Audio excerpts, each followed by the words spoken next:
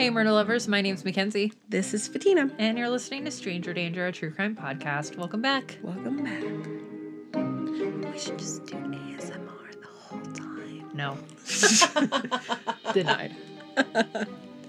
When this goes up, though, it will officially be November. Yay! Which is your favorite holiday month. My favorite holiday month of the year. The best holiday, and it gets skipped over year after year. Everybody goes straight from Halloween to Christmas, and Thanksgiving doesn't get its moment to shine. I love Thanksgiving. Very upsetting to me. Not more than Halloween, but I like Thanksgiving a lot. Love Thanksgiving. It's all like just about the food and like not family in it. Family. I mean, like, yeah, but like all the other pressure and everything like that. Like, I got to show up in sweats, and the whole point is to consume as much food as possible, and that is a challenge I can rise to. Oh, turkeys over your head is totally normal. That's it's totally literally fine. all of my favorite foods: turkey, mashed potatoes. Every single carb you can think of, like the rolls, the mashed potatoes, anything else, I don't really know. The pies, the gravy, we should find a good Thanksgiving. But by the time that Thanksgiving comes out, we should find a good Thanksgiving true crime story and put that out so that while people are cooking, they can listen to that. Perfect. So stray away from cannibalism. Yeah, although I have a good cannibalism one lined up. Not for Thanksgiving. Do that for Christmas. Give people in the season. All right. So today's case is brought to you by... I'm just kidding. So today's case, I, of course, had to do a deep dive because when do I not? So I ordered a book, and I really commend you for your I love the books. My ADHD and my procrastination just doesn't let me plan that far in advance. I splurged though, and I bought the audiobook too, along with the book. Oh. I know. Okay. I charge fancy. Totally worth it because I was able to listen to it as you could see the words being highlighted and read it, and you can pause it and highlight your own things. So. Oh, that's right. You do Kindle. Yeah. Well, no, I didn't do it again on purpose. It was just because it's such an old book. The only ones that I could find, I couldn't find it at our local bookstores, was eBay, and it was like a 2-week thing. And that's not enough time to get it, read it. So yeah. digest it. So I just ordered it on Kindle and did the audiobook too, and it was totally worth it. So I am covering the Eastburn murders. Eastburn is their last name. And this is also known as, or it's been called before, the Mother's Day murders, even though it didn't actually happen on Mother's Day. I'll explain that a little bit further. Okay. But because the nature of the crime and when they were discovered was Mother's Day, it's also been known that. But very, very commonly, and it's referred to as the Eastburn murders. So this is a story, a case that goes back to 1985 in, is it Fayetteville? Fayetteville. Sure. Okay. In North Carolina. That we know. Fayetteville, North Carolina in 1985. So I'm going to start off a little bit, giving you a little bit of background, just how this all came about. So this took place in the Fort Bragg area of North Carolina in Fayetteville. And there was a family called the Seafields, and they lived next door to the Eastburn family. The Eastburn family was mom and dad, 3 little kids. The kids are Kara. Hey. Yeah. Is it spelled Kara or Kara? No, Kara. Okay. It's Kara, Aaron, and Jana. They were ages 5, 3, and a year and a half. Okay. Well, almost 2 years, 22 months. But so 3 little girls, mom and dad. Dad was the one in the military. He was Air Force. And he was recently assigned to do a more specific, squadron. He was training at the officer school in Montgomery, Alabama. Even though his family remained in North Carolina, while he was doing this training. It was supposed to be like an 8-week training. He was preparing to do a liaison. He was going to be stationed out in London to be a liaison with the Air Force. Okay. Okay. That makes sense. So he was doing his training out in Alabama. Because this was 1985, there wasn't email, there wasn't cell phones. So how he communicated back. It was the Stone Ages. Right. So he sent a pigeon. No, I'm just kidding. So how he would communicate every so often with his wife was one call a week, just because they were collect calls. Yeah. And they planned it out so that every Friday night he would wait by the phone and she would call because it was cheaper for her to call than him call out. And they would just have their weekly chats, but they also wrote letters back and forth. So it was like Friday night date night on the phone. That's adorable. Was for them. So then that was just a routine until he got back. And as soon as he got back, they were going to be relocating to London for his next assignment. Okay. During his assignment, Gary was in Alabama. Katie, the wife, stayed at home and she was preparing things for the move. One of the things that she had to prepare for the move was they were going to be rehoming their dog Dixie. It was just, she was a little older in age, not too far, but it was going to be too much for the dog to relocate and just to have that big flight and all that. And have to fly cargo. Exactly. Yeah. So it was going to be too much pressure on the little doggy. So they just decided as a family they were going to rehome her to someone local there. So she put an ad on the paper saying that she wanted to rehome Dixie. Okay. And she was asking for, I believe, like a rehoming fee of like $50 or something. Now, the Seafelds lived next door. Bob Seafeld, him and his wife, they had a very great relationship with this family. The Seafelds didn't have any kids at home at this time. And every day when he got home from work, from being at the base, he got back home, he would see the 3 kids out in the front yard, and Katie would be on the porch watching them, and the kids loved him like a grandfather. And he would always ask Katie, hey, can they come in for a cookie or something? And then when she gave him permission, they came in. Katie and Bob's wife had a good relationship. So the week of that first week of May, it was just like any normal week. The girls on that Tuesday he had come home from work. The girls had come in. It was later in the evening. So one of them, Jana, the little baby girl, already had her little PJs on. And they came in, they had a cookie, and the wives talked. There was nothing abnormal going on. And then the week kind of went on. Now, it came around to it was Saturday morning when Bob realized there's a stroller out. He hasn't seen the girls in 3 days. They're usually outside the house every single day. So he didn't see them Wednesday, Thursday, Friday outside normally, like when he does every time he comes home from work. And he sees that the stroller's out on the front porch. It hasn't moved in 3 days. And then him and his wife are talking and they're like, hey, we haven't seen the Eastburns. And he says, well, maybe they took a trip down to go see Dad in Alabama for Mother's Day or something. Or they took a trip together for Mother's Day because it's that coming Sunday. Right. And then the wife's like, but their car hasn't moved in 3 days. So they're like, that's weird. Yeah, they're not So gone. Gary's like, I'm going to go, not Gary, I'm sorry, Bob said, I'm going to go knock on their door. Just check in on them. He knocks on the door. Quiet. He knocks on the door a little bit harder. And he hears a baby crying. Oh, no. Oh, no. And then he's like, am I crazy? Because it's really faint. He just hears kind of whimpering. He knocks again, and there's quiet. So he goes and grabs his wife. And he's like, I swear I heard the baby crying. And then he knocks again, and they hear a baby crying, and the wife immediately goes, that's Jana. That's the baby crying. The 22-month-old. Yes. Okay.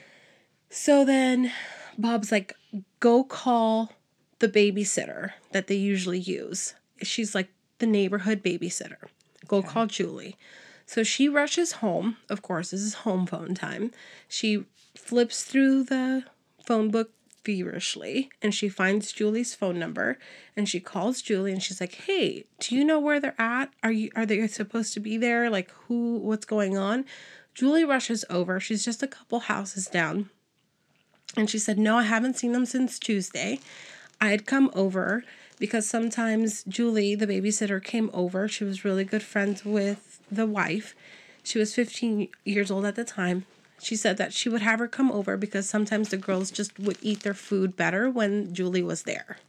So sometimes they would She came over just for feeding time? Yeah, Okay. sometimes. So she said she saw them last on Tuesday, and then at that point, they're like, "Okay, well, we hear the baby, so we need to call the police and have them come do a welfare check." So they call the police, and at first it just seems like it's going to be a welfare check. And then they knock, they don't hear anything, the cop that comes over. And they knock again, and they hear the baby crying. And then, so the wife is going to go open the window. Bob's like, "No, don't open anything, don't touch anything." Yeah. Because he's MP, so he knows not to like let her touch anything just in case it is a crime scene. Yeah. And smart man. Absolutely. So she's like, "Well, the back window's open." So the cop uses that window. And as soon as he opens the window, he smells Oh, no. death. He sees Jana crying in her crib. She's up in her crib. She is crying. Grabs her, puts her out the window, gives her to Bob. Bob gives it to his wife. And then he's like, "It smells like death in here. I'm going to go look." Oh. And what he finds is Katie, the mom, dead in her bedroom, along with the older girl, Kara. And then he comes out, he's like, "There's 2 dead bodies in there." Bob's wife's like, "There's one more kid missing." So he goes and does another round, and he finds the second kid. So Also dead. Also dead. Ay. So there's 3 dead people in the house. And that was on May 12th. What day of the week was this? This was a Saturday. Sorry. So she missed their phone date. Sorry, a Sunday. So she missed their phone date. So what's happening in between that is that Gary, while he's in Alabama, they missed their phone date. And he's already spinning things in his head, like what's going on. Something's At first, it was just like maybe they spent the night at a friend's house, not a big deal. But then he tried calling again, which he normally didn't because it cost them money. So he tried calling again and again, and no one was answering. And then by the time that the detectives called him, because he was expecting a call, either from his wife or something, when they passed them the phone and they told him it's a detective, because he's a smart man, the first words out of his mouth were, "How many of them are dead?" So at that point, he knew. The detectives were like, "Wait, what? How do you know? Sir, you're in Alabama." And they flew him out. They wouldn't tell him how many, who, what, where, anything. So wrong. They put him on a plane. It was like a 2.5-hour plane ride in. And of course, they took him straight to an interrogation. Now, as far as the bodies go, it's worth mentioning the degree of the attacks, just because it does play a role into it. So Katie had been completely stripped down from the waist. She had been sexually abused, and she had been stabbed 15 times. Semen was also found inside of her body. And Kara, the 5-year-old, had been stabbed repeatedly in the chest. And Aaron, the 3-year-old, was bludgeoned in the chest and the back. Aaron was found underneath her bed sheets. Okay. Because, so Kara was in the bedroom with her mom. So it seemed like maybe she was sleeping with mom or something. The blood trail, it seemed like there was a knocked over basket that had semi-folded clothes in it. So it looked like maybe someone surprised Katie while she was folding clothes that night. And then attacked her. And there was blood leading from the living room into her bedroom. because I'm sure she was trying to get away. But then there was one of the girls in her bed, so that was also became a victim. And then I don't know if the other one made a noise or what, but also was found in her own bedroom. So very gruesome attack. Yeah. The detectives found that they did, luminol testing. They collected evidence. So they found the semen. They didn't find a murder weapon. But with the luminol testing, what they found was that a lot of it had been cleaned up. At least what would have been like the traces of someone leaving had been cleaned up. There were some fingerprints that were found and some palm prints that were found. But of course, at this point, there's no leads on anything. There was also a blood smear on one of the walls that was, give or take, about calf height. That would have been what the detectives think left by possibly a corduroy type pant rubbing against it. Okay. So there was a very distinct ribbed pattern in the blood stain. Okay. And this is very important. I swear to God, if you tell me it was Bob, I'm going to be so upset. No. Okay. It's not Bob. I'm like, who would wear corduroys? No. I know. So the youngest child, Jana, the one that was found alive, she was in her crib. It's thought that she was only left to be alive because she was so young and she wouldn't have been able to identify anyone. I can't believe that baby was still alive that many days later. So because she had been completely abandoned, she was in a really right. She had diaper rash. She was suffering from diarrhea. She was dehydrated. So the medical professionals that they took her directly to the hospital. They said that had she been alone in that house for 3 to 5 more hours by herself, she might have passed too, just by how bad of shape she was in. Exactly. Yeah. Her teeth were turning black from so much dehydration. Oh, yeah. Poor baby. Okay, so the husband flies in from Alabama. At this point, he has no clue what's going on. He just knows that he's been told there's been a death in the family. I just think that's so wrong. It's awful, but I understand wanting to get his reaction and everything like that, but it does seem very cruel to do to somebody. Yeah.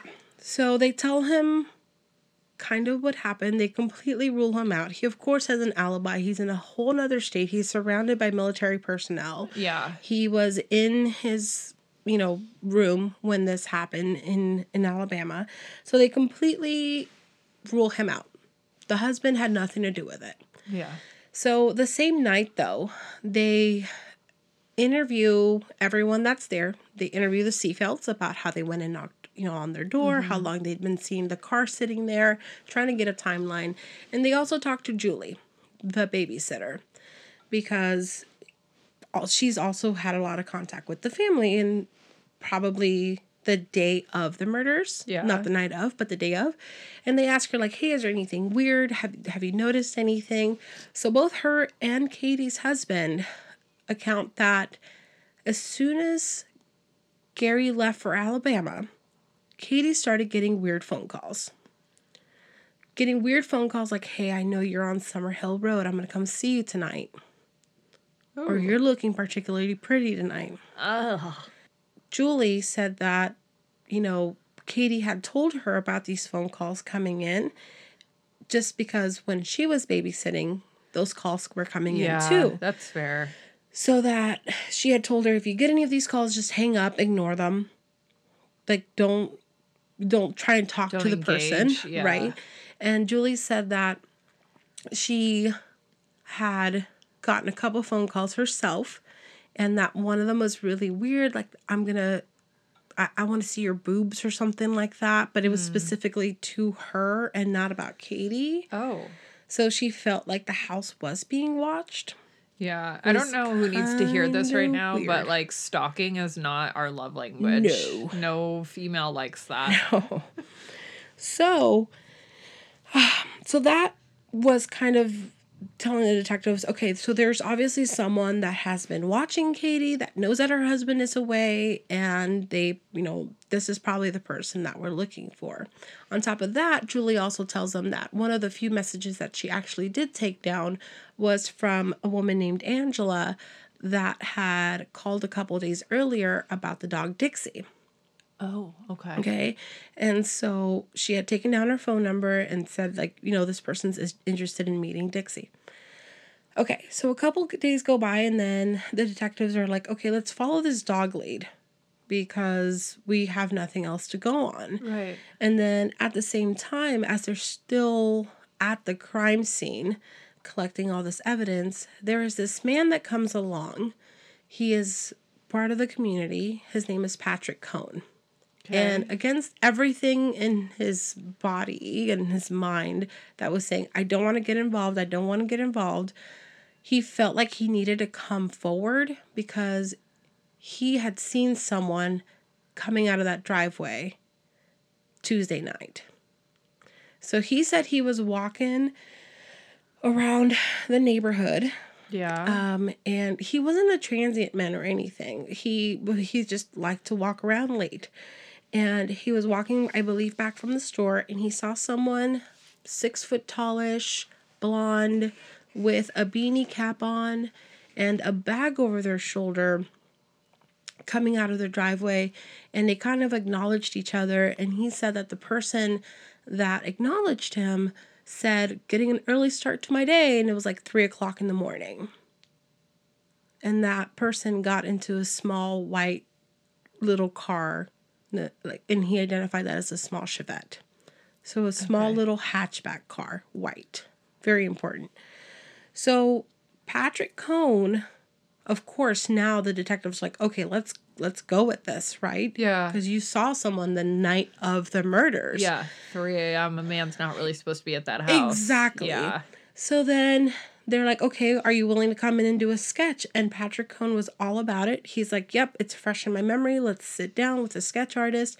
He was very detailed about the sketch to the point where they spent hours upon hours, like, perfecting it to Patrick Cohn's specifications. He's like, nope, like, do this a little, the jaw is this way. Like, he spent hours doing this sketch for the sketch artist. Patrick is seeming suspicious to me right now. A little bit. So, his dad, Patrick Cohn's like, what are you getting yourself involved in? This is a triple murder. This is not a one and done type of thing. Like, this is years. Yeah. You just open the door to. So, Also, that's a very specific description to be able to give for somebody that you just saw in passing. Right. And shared one sentence with. And like 3:30 in the morning. Yeah. Very, very late in the night or morning. Yeah. Early in the morning. As Cardi would say, that's weird. That's suspicious. So they come up with a sketch. So now that together with the idea of whoever might have come and gotten the dog, they put out media information. So they put it out in the media, and Angela is sitting in her living room. Her name is Angela Hennis. She's sitting in her living room, and she sees this news report come on that they're looking for this person that may or may not have gone and picked up the dog. And in a white Chevette, 6 foot tall, blonde, mustache, with a black sports jacket. She turns around. She's like, Tim, they're describing you. Damn. And Tim is the one that went and got the dog. So they actually did go and pick up this dog. Yes. Oh, the dog made it out. Yeah. Yeah. That's the moral of the story. All the story animal, is done. Thank you. The animal lovers are like, thank God. So a couple of days before the murders happened, Angela had first called and contacted Katie about getting Dixie. Yeah. And then it was actually Tim who was most interested because he had had the same type of dog growing up, and he knew that it was a good hunting dog. What kind of dog was So this? it was an English setter. Oh, those are great hunting dogs. Yep. So because he had had one growing up and he was interested in hunting and all these things, he was interested in, like, Of course. bringing her up to 50 do that. bucks? Hell Right. yeah. So he said that, so because of this sketch that matched her husband, she's To a like, Tim, T. this is you. He hadn't even gotten to work that day. They were still getting ready in the morning. And so he's like, shit, yeah, that's me.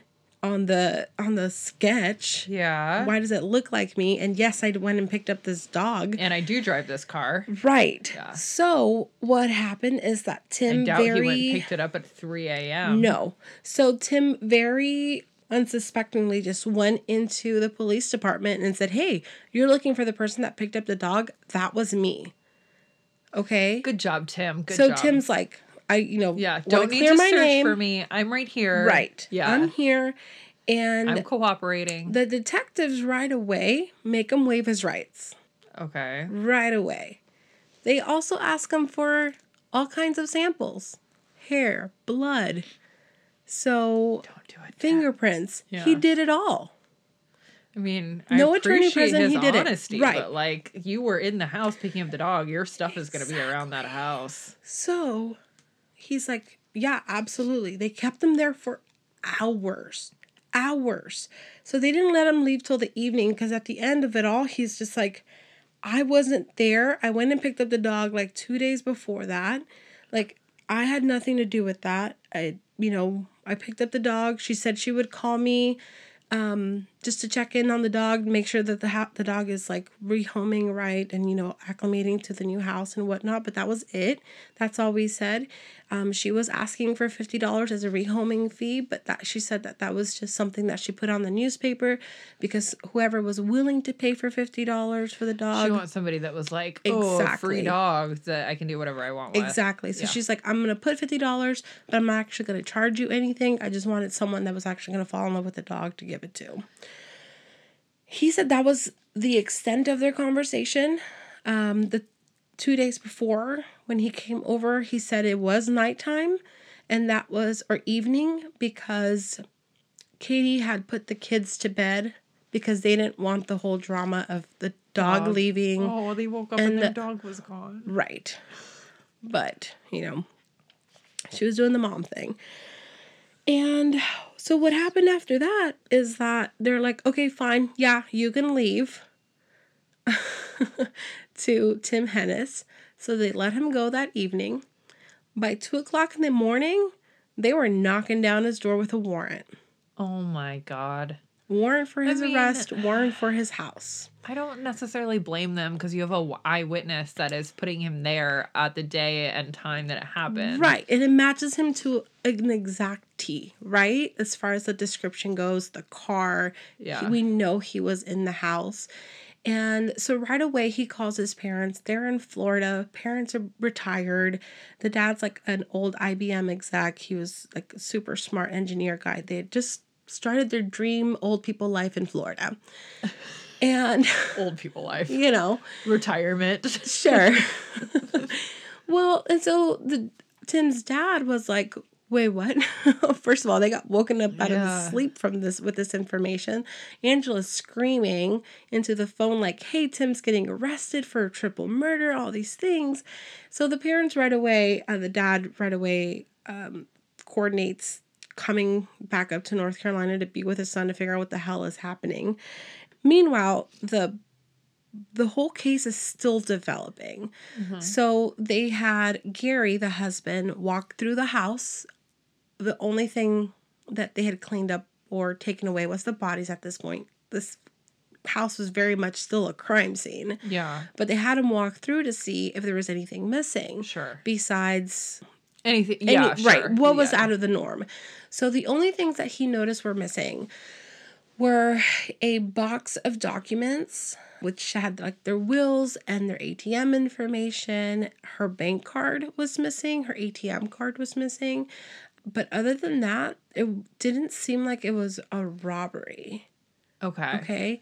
And then the only other bit of information that the detectives found at the scene, really, really odd, was the fingertip of a rubber glove, of a latex glove. Okay. And they found like a single pubic hair around the house. That didn't belong to the husband, and it didn't belong to Katie. Here's the crazy part.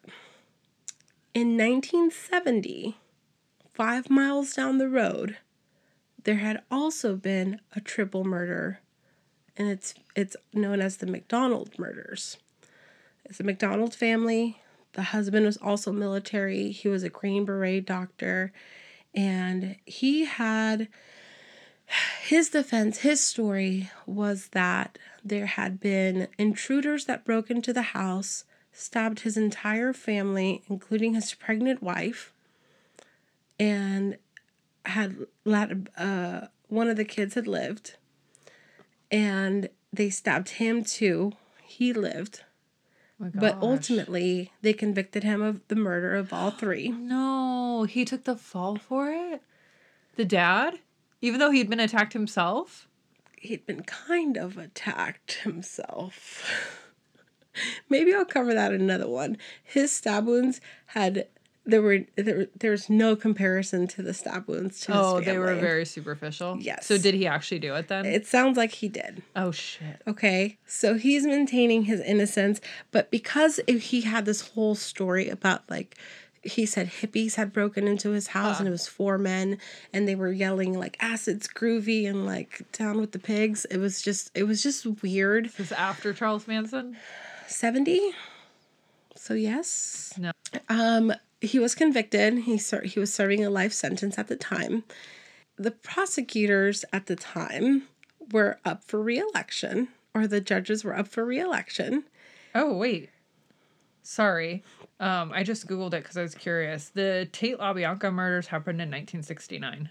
Oh, so right after. It's right after. Okay. Because I was like, this sounds that a sounds- little... Yeah. At the McDonald murders, there was also a single fingertip from a latex glove found. Interesting. Very interesting. And so there's that. I'll leave you with that nugget. I'll come back to it. Okay. Okay. So they're doing their investigation, and Tim is absolutely maintaining his innocence. He's like, that it wasn't me. I have nothing to do with it. And then this old girlfriend comes forward, and she says, actually, the night of the murders, Tim was with me. Because that weekend of Mother's Day weekend, Yeah. Tim actually, that week, he had what's called CQ duty. So he had to stay guard over the quarters. Like there's a couple nights a weekend or a month that each person has to do overnight watches. rotation, yeah. Right. So because he knew that he wouldn't be available on Mother's Day, and it was his wife's first Mother's Day, she was going to go spend it down with her family. So he drove her down like halfway, and her dad met her. So he dropped her off. So he was home alone. But that night of the murders, he was at his post at the barracks, and he had records of him being there, except for there were some gaps because as far as he knew, it was an uneventful night. Uh-huh. So there was a lot of gaps as far as the timeline goes.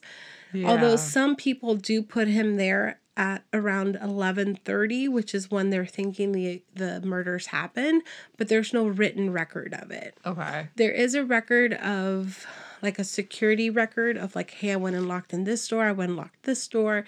He said mostly his job as CQ was to, like, go bail any soldiers out that were drunken and disorderly somewhere, or let people in that forgot their keys and whatnot. So that was mainly their duties. And someone did put him there at 11:30 saying that they had asked him to come let him in, but there's no actual record of it. And then these people didn't really want to get involved as far as testifying because it's a triple murder case. Right. So that's happening. So wait, so his ex-girlfriend is like... So his ex-girlfriend said that he had come over earlier in the night after he had dropped off his wife, and he had come over, they had watched a couple shows, he didn't even make a move on her, he just wanted to hang out and talk, and that he left at around 9. Oh. 9:30. That's not nearly as scandalous as I thought it was going to be. No, but of course that made a little rift between him and his wife, because he's like, what the hell were you doing at your ex-girlfriend's house? Out here thotting and bopping while I'm... Well, I'm trying to go enjoy Mother's Day. Yeah. Right. The stolen ATM card, because it was stolen along with the PIN, it was very easy to track down where it had been used. So the ATM had been used the night of May 10th and the morning of May 11th. In total, only $300 were taken out. So they tried to link this to Hennis by saying that he was late on his monthly rent payment that month. They tried to use his history as well because in the past, before he was military, he had written some bad checks. So they're trying to say he's just not good with money. So this was definitely a motive. $300 was definitely a motive for a triple murder. Okay. So on the morning of May 11th, the ATM was used with her card at 8:55 in the morning.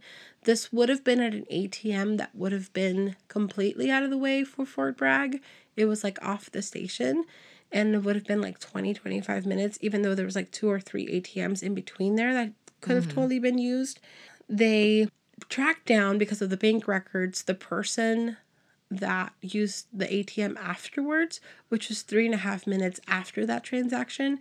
So at 8:55, the transaction with Katie's card started. At 8:56, it had ended. And by 8:59, 9 a.m., there was a new transaction, so they tracked that person down. That was Lucille Cook. So Lucille Cook, the prosecution approached her and they said, hey, do you remember seeing the person that was at the ATM right before you? And she said, no, I don't. I wouldn't either. Yeah. And so the prosecution, this is where they start getting a little sketch. They showed her a lineup right then and there. It'd been a couple of weeks. And she already said she didn't remember. Tim Hennis has already been in the TV, on the TV. They're showing his picture and his face everywhere. Right. So, of course, when they show her a mock-up of 8 pictures, she's like, well, this guy looks familiar. Hello? You saw him on TV. You've seen him for the last 4 weeks on TV. So the prosecution took that and they ran with it. Of course. As far as like this members only jacket and the beanie, Tim did have like this, it's almost like a bomber type jacket. Yeah.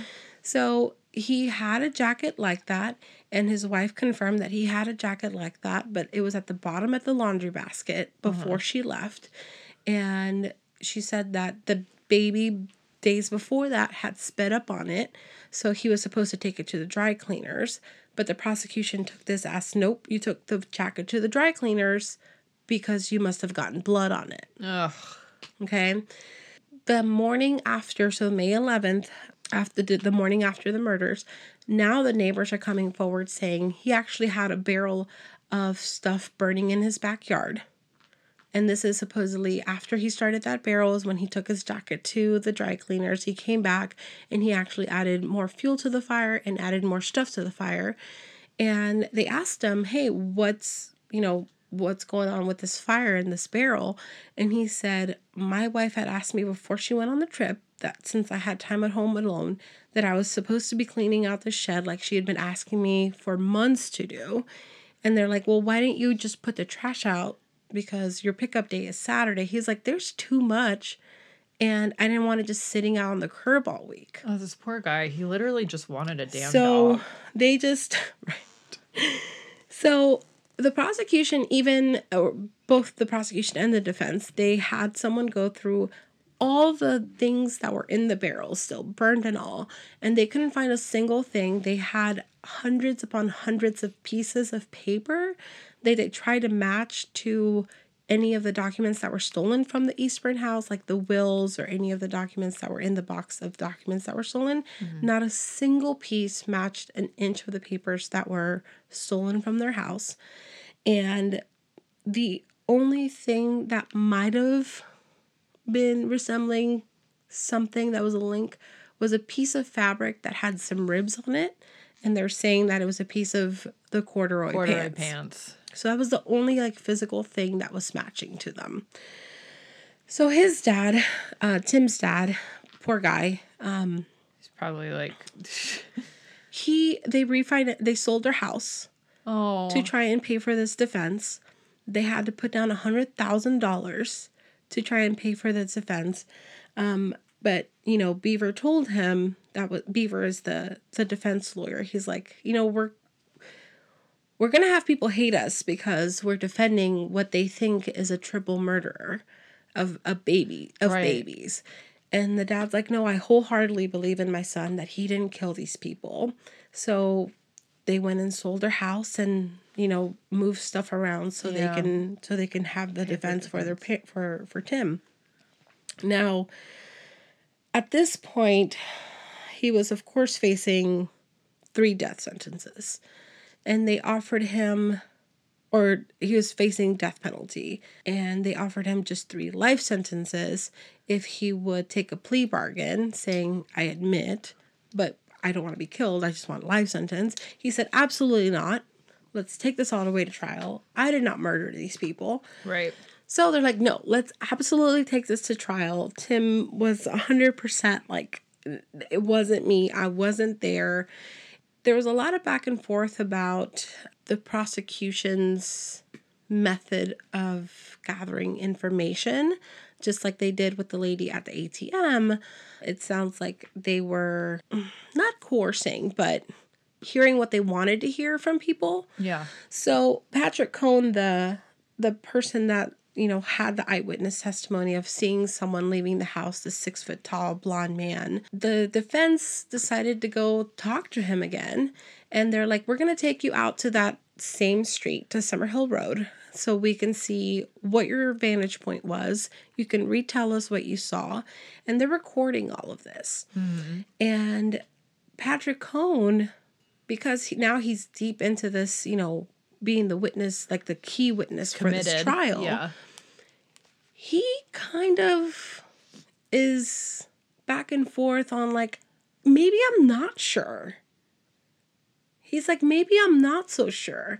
Because I know I described every single pore on his face, but now I'm not sure. But the defense is like, well, you're saying you're here and you saw the person there, like really far away. You see how that distance would have been, right?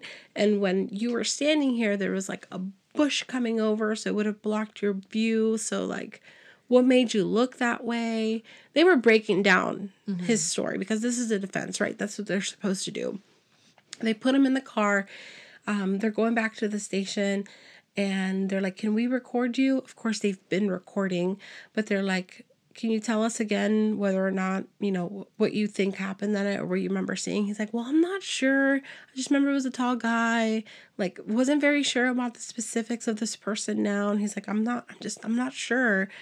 So the defense went and wrote that down into an affidavit, had him sign it with a notary. So it was notarized that's what so they made him sign the affidavit that this is his amendment to his original story about what he had seen. Mm-hmm. And the defense had this moment where they had to decide, do we bring this up now for the prosecution to be aware of so we can have a mistrial and they can drop the charges because this is only key witness? Yeah. Or do we wait till we're in trial, let them put him on the stand as the key witness, and then come forward with the information that he's actually taking it back so they look like fools, right? Yeah. But they had to make the decision and legal decision of whether or not it was legal to withhold that type of information until they're in the middle of a trial. So they tried to do a pretrial hearing of this new information of Patrick Cohn possibly rescinding his information. And at first, so they put Patrick Cohn on the stand. Mind you, he was way over at this point. He was like, I don't want to talk anymore. I'm done. I'm over this. Like, yeah, get me done with this, right? So the defense put him on the stand and they're like, yeah, I'm not sure. Yeah, we were talking about it. Can you repeat what you said that night? And they read him, the whole affidavit word by word. And then, is this your signature? He's like, yeah, but I didn't know what I was signing. I thought it was a subpoena. So now he's rescinding the rescinding. Oh my gosh. And the prosecution asks for a break. And they put Patrick Cohn into a room. They bring him lunch and everything.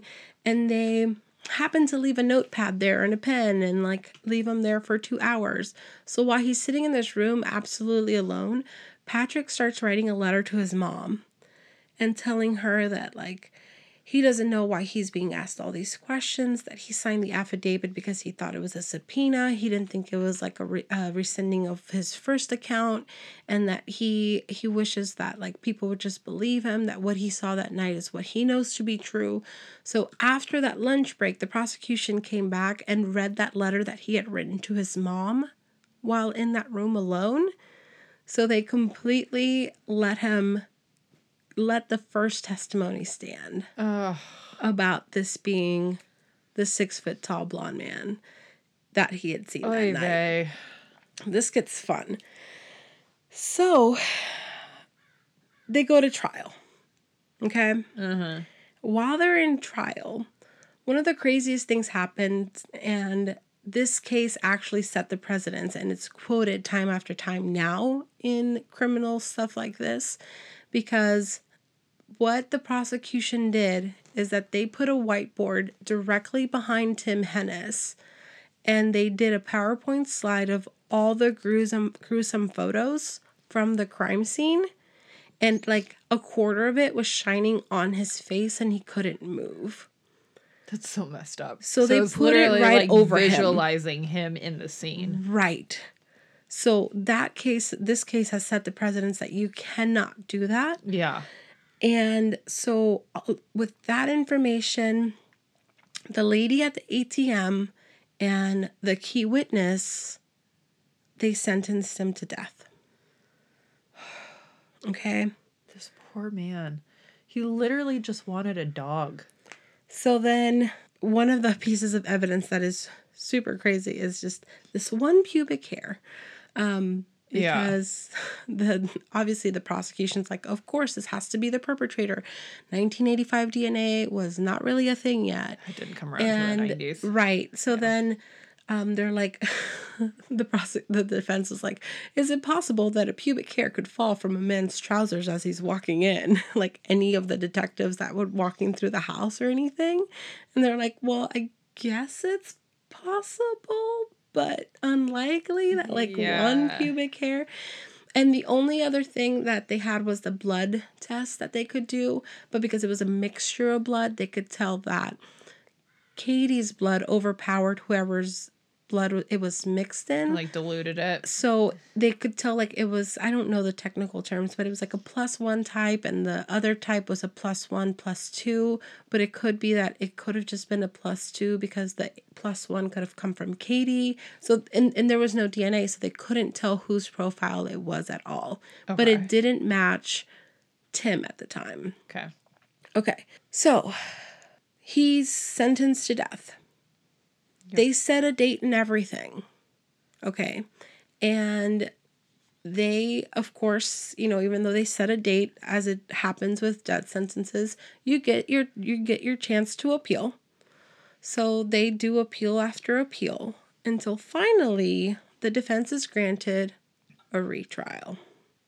They were granted a retrial because the defense was so adamant that their client had not done it, and his family was so adamant to keep this going and keep the appeals going. They found a lot of information. Right off the bat, they went in and re-interviewed people. They interviewed the ATM lady, Lucille Cook, and they asked her, can you tell us about that morning again? And she's like, well, I didn't think I really remembered anything. And they're like, wait, did you tell the prosecution that? And she's like, well, yeah. And then they showed me the lineup. And they're like, oh, okay, wait, we didn't know that. We didn't know that you'd said you didn't remember anything at first. While they were in the retrial, the defense made the courtroom stay quiet for 3.5 minutes, which would have been the time between the ATM card being used to her using her card. And the room just grew in like anticipation that it was actually a significant amount of time. Yeah, like people aren't even in the same parking lot with that amount of time. 3.5 minutes is a very long time. Yeah. And then let alone standing next to each other at the ATM. Exactly. The likelihood of that is almost zero. So that one started to drive a wedge. Yeah. Right? And then another thing that the defense found was that the prosecution had actually withheld stuff during discovery for them. So they had withheld information that they had interviewed this young man last name Robach. They had interviewed him because he's a 6 foot tall man with a mustache that often walked the neighborhood, and other neighbors said that they saw him walking around, and they brought him in, the prosecution, at the beginning of the case. They took his bomber jacket and they took his backpack that he always carried, so like the sack over the shoulder, and they never presented it to the defense. Oh my gosh. And then Robach was really like did not want to testify that yes, they had interviewed him, because they thought, oh shit, now they're going to try and pin this on me like they tried to pin this on Hennis. Yeah. But he was just a young man who was in the neighborhood. He's like, I stayed up late, and then I always walked to the corner store if I was hungry or something, like a late night snack. It's very probable that I was walking around that night of the murder around there. So there are a lot of people walking around very, in the very neighborhood common. at 3 a.m. There's also a front door neighbor that said that his little girl had come up to him and said, there's this weird van parked in front of their house. So he had kept an eye on this weird blue van that was at the Hennis' house, like around the time of the murders. At the Hennis' house or in front of the Hennis' house.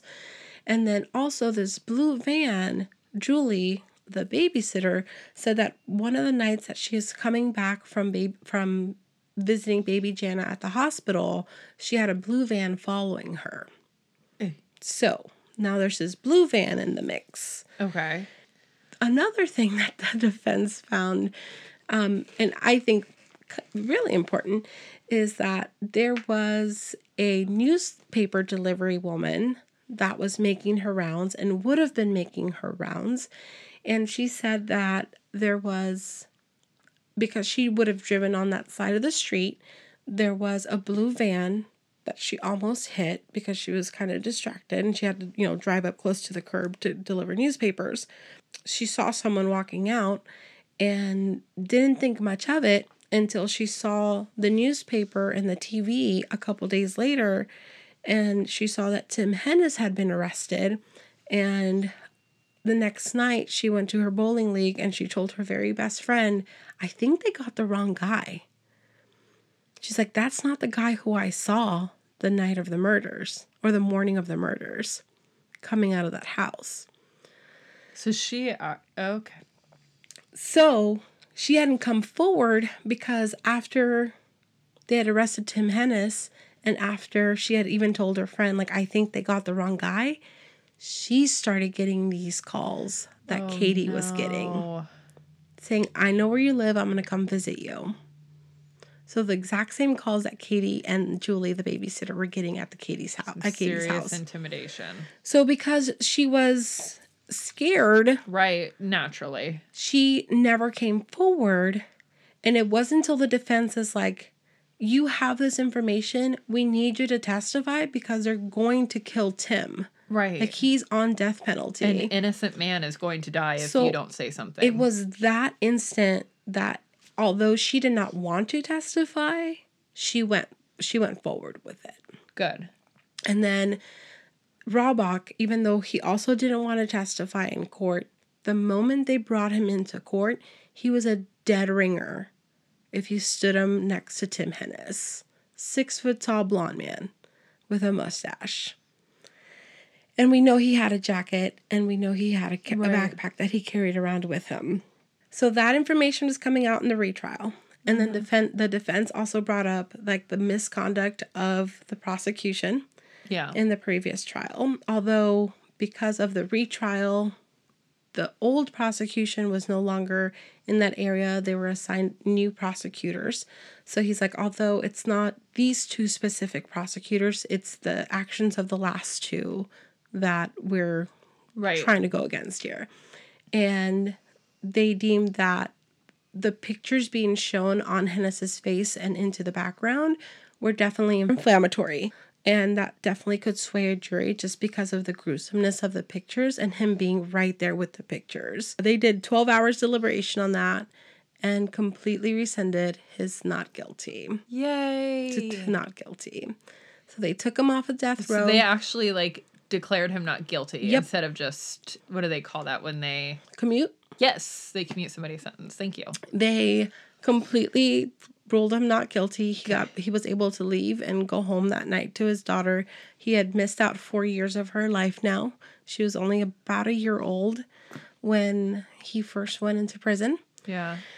After that, Gary Eastburn had his baby Jana, right, to grow, help her grow up. He ended up moving to London. 6 years later, he met his new wife, and they started a life in London. Eventually, they were relocated. After being in the Air Force for several years, he finally returned to the States and ended up settling down in Washington State. Okay. Now, after his acquittal, Tim Hennis didn't want to re-enroll, but he knew he had to for benefits, and that was, it was his career. What do you mean, re-enlist? Re-enlist to the Army. Oh, interesting. Okay. Yes. I wasn't sure if he would be able to do that because... He was, because they put him as not guilty. Okay, so he hadn't technically been convicted Right. of a crime? Exactly. Okay. So he went down to Fort Bragg and he's like, I don't want to be at this station anymore. I want to be relocated. So eventually he was relocated. The first day that he was back, he had actually been marked as AWOL because he had just one day just up and left, right? Because he had worked the day that he went into the police station saying, hey, I'm here to help. Oh, okay. So he was technically AWOL. So eventually they figured that out. He worked his way up through the ranks. He was eventually promoted to staff sergeant. He saw service in Iraq during Operation Desert Storm. He was also in Somalia. He won several awards and accolades for his service. And in 1998, they moved to Fort Lewis in Washington. So both families are now in Washington. Okay. Oh, wait, there's more. Okay. So, who did this murder, right? That is what I would like to know, yes. Okay. Was it Patrick? So 20 years later, so actually Patrick, before I get to that, after all of this happened with the trials and whatnot, actually during the second trial, he had been in jail for ATM fraud. Okay. Him and his girlfriend had stolen or found someone's wallet and were trying to use it, and he was actually in jail during the second trial.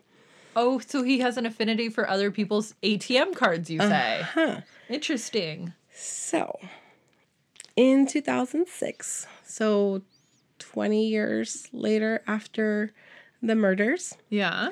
DNA is a thing now. It most certainly is. Yep.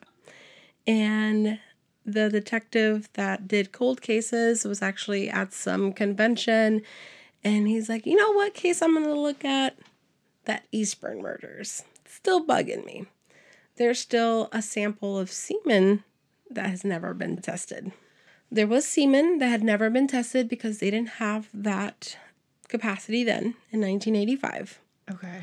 And there was a 3 million, or what are the odds? Hold on. 1 out of 3 million. It was an astronomical number that it was none other than Tim Hennis.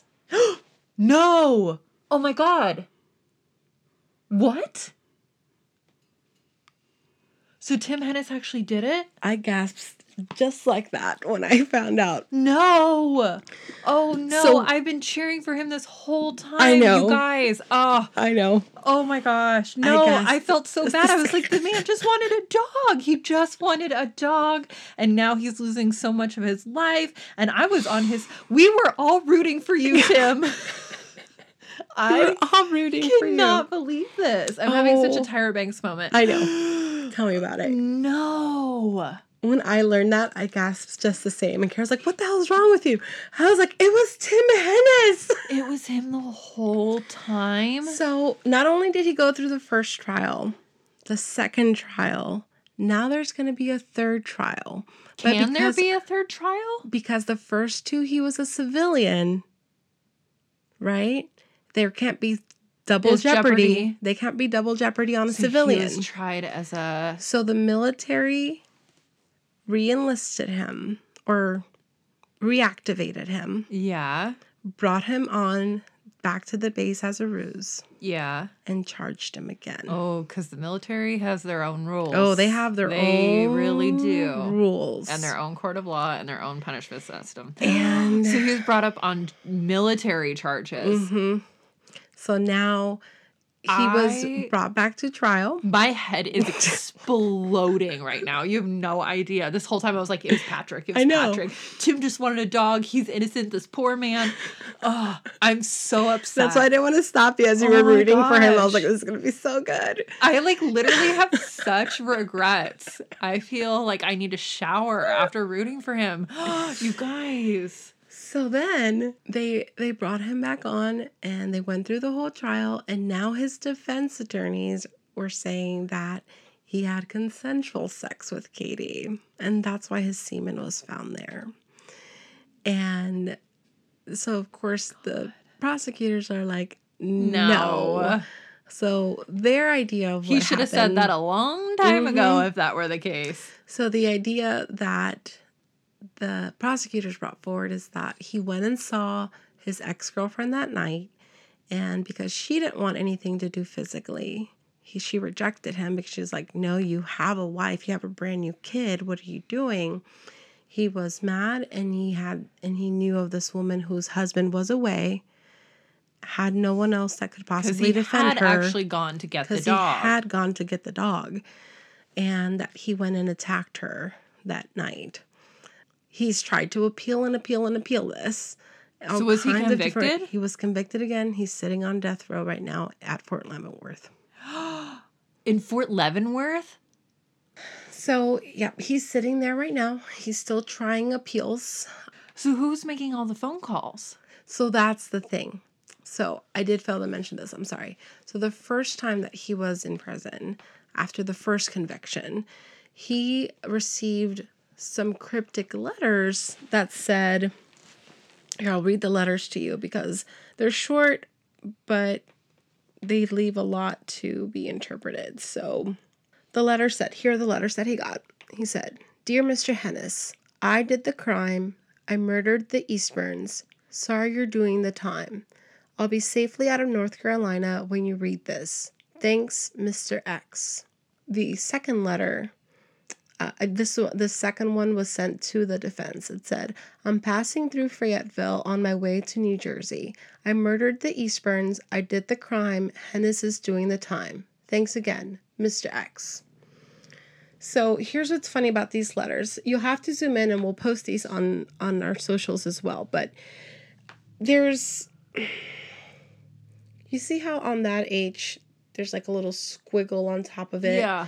So if you read the little things that are off like that on the whole letter, it spells the acronym or the initials WHJR, which was the name of a local man who worked at a supermarket who around the dates of the murder had like scratches on his face and said that he had been mugged and then shortly after moved because he was having financial problems, ended up being a trucker and was never seen in that town again.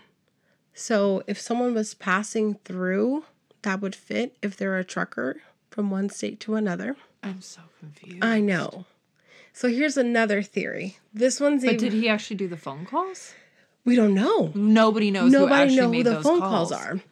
So here's another theory which is crazy but totally worth mentioning. So we're going back to Julie, the babysitter.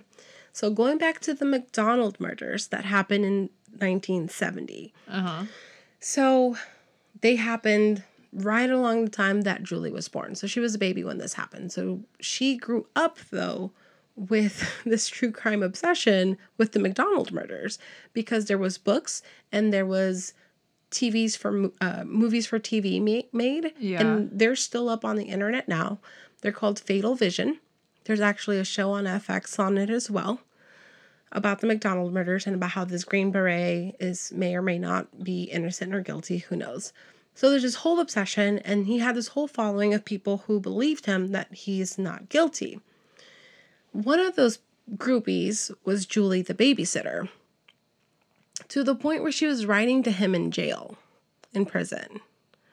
She had this obsession with like Lizzie Borden and the McDonald murders and like all these things that are like relatable. We would be friends. Yeah.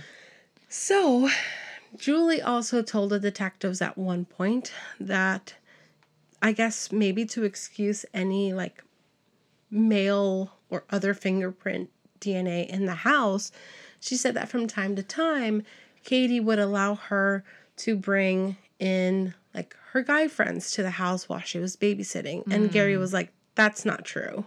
My wife would never allow that. I would never allow that. We would never give her permission to do that. And so Julie was a little bit sketch in that sense. Yeah. And there was also one of her friends, or potentially a boyfriend, who drove a blue van, who might have been the blue van that people saw in front of that house. Oh, yes. Okay. And she wrote back and forth with Jeffrey McDonald, the supposed or alleged perpetrator of the McDonald murders, the husband.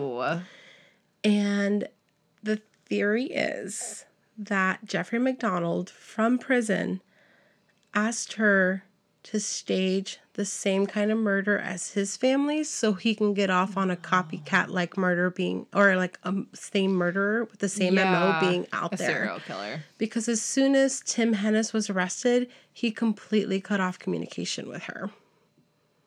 Because there was no longer this like, who may have done it? It was like they found someone, they're pinning it on someone. Well, that and of course flopped. she couldn't keep communicating with the babysitter. Yeah. But how would she plant his DNA? I don't know.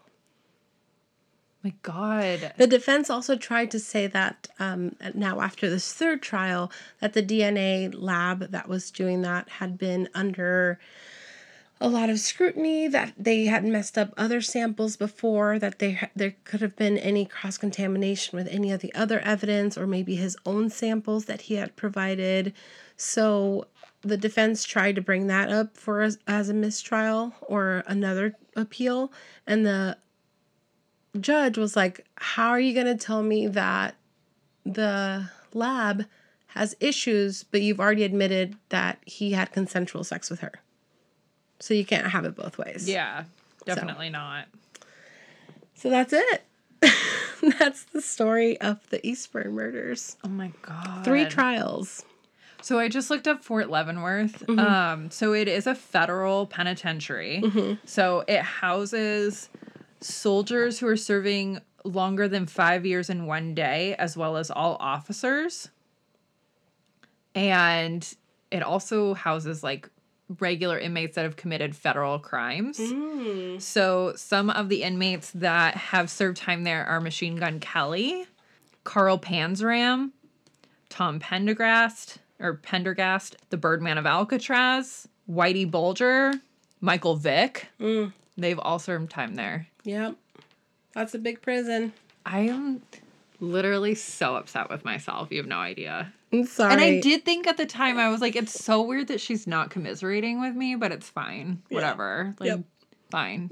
Because I already went through it alone. Oh my gosh. I literally can't believe that. This whole time I was like, it's Patrick. It's got to be Patrick. Yeah.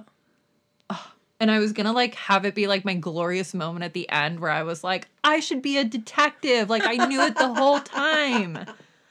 See, I went through a roller coaster because at first, especially with the book, if you, go on YouTube, look up Innocent Victims. There's a movie made for TV as well. It was a mini series. So you can get the dramatized version of this case on YouTube. But I went through the roller coaster of it as well, because at first I was like, they didn't mention the fingertip glove at this, on this mini series. But I went through this roller coaster of like, oh my God, is there another killer? Is there a killer on the loose? Yeah, I feel like there's that still killed, a lot of... like, 2 triple murders. Well, yeah, because there's Right? a lot of stuff that doesn't add up, like the fingertip glove and the phone Right. calls and the... And that's why the fingertip glove is why I'm kind of leaning towards this Julie story. But then again, I'm like, oh, the DNA. But I'm like, maybe she was, because she was obsessed with Jeffrey McDonald. Like, they wrote Yeah. a lot. And to the point where maybe her and her boyfriend and another friend, who never came forward to talk to the police, even though they were asked to, Yeah. maybe did something to try and help Jeffrey McDonald. Because, like, the fingertip thing is just weird. And took advantage of the fact that a crime had been committed and planted evidence. Maybe. Oh my gosh, this is bizarre. That's one of the best cases you've done. Like, Thanks. my mind is so blown right now. You have no idea. The whole time. Yeah. I have literally fought every single instinct to just Google it on my phone. Because as soon as you started, I was like, I need to know who did this. And I've sat here this whole time trying not to. Because sometimes I do that. Sometimes I'll Google the case as you're telling it. Because, like, Don't do that. I have zero patience. Like, I just need to know. Yeah. And I'm really glad that I didn't, but holy moly, the whole time I was like, I just need to know who freaking did it. Nope. I You should have cannot seen me believe too. that. I had the exact same reaction. Kara was mad at me. She's like, "What are you gasping about? What's wrong?" And I was like, "It was Tim Hennis." I don't think I've ever like had such a genuinely Like an shocked audible. reaction to a story. Yeah. Holy cow. Yeah, I thought, you know, God, reading the book and doing all these other research, I was like, oh my God, yay, he got off. He went and got to live with his daughter and like. And their help dog. her. Yeah, and like they had this full life and, you know, he went and got all these accolades in the The fact army. that they and he both was ended up back in respected. Washington. And that was another thing. There's a 2020 special on it because Jana is now a full-grown woman. Right. And, you know, they're talking about how weird life is. And, like, they don't know that they think it's on purpose, but it was just weird that... Well, yeah, because the military determines your assignment. Right. Well, no, they moved there on their own accord. Oh, after they... Right. They weren't on after base they or retired? anything. Yeah. Okay. So it was just weird that they were living 30 minutes No, from but each I other. mean, Tim's family weren't they? Oh, yeah, he was at reassigned Fort there? Lewis. Yeah, Yeah, he was at Fort Lewis. Yeah. So it was just weird that after all these years, after 20 years, they were living 30 minutes away from each other. Oh my god. Yeah. I'm like sitting here in silence trying to get my brain to process this. Gosh. I love it. That was such a great reaction. Wild. DNA. Wild. DNA. Well done. Well you. done. It's not very take a often bow. people get me like that, but well I done. love it. That was so good. All right. Well, I'm not going to be able to top that next week. if you have... No, you're doing the box. I'm getting back looking to for Haunted that. just Yeah. for this exact purpose because you will not get... I cannot even believe that. So if you have any other stories, guys, that you want us to cover, if they come with books, if you know of true crime book, Don't send it to me. send it to me. Send it to Fatina. Okay? I'm super into the books right now, so... I don't want to read more books. I've spent You're done with school and 29 years in school and I don't want to do it anymore. yeah, I'm all about it right now. I think it definitely gets my head into like it's better than just a 20-minute recap on 2020 or something. Yeah. It goes way deeper, so I can't tell you how I'm just happy we had the same reaction. The way you set up the story and like how like because I probably would have given it away so much earlier, but like the way you told that story and like really saved it for like a finale, and you're sitting there like, what was it, a 1 in 3 million chance? yeah. And I'm like the whole time I'm like it's Patrick, but then I was like fucking say who it is. Good God, I'm gonna pee my Tim pants in Hennis. anticipation. You're like, and it was none other than. Oh my gosh. My head is spinning. All right. On that note, all right. Where do we go from here? Sign up for Patreon. If you have a case suggestion, we will prioritize you if you are in the Murder Lovers tier. So patreon.com/Stranger Danger Podcast. And you also get bonus content. So we would appreciate it so much. Okay, love you. Bye. Bye.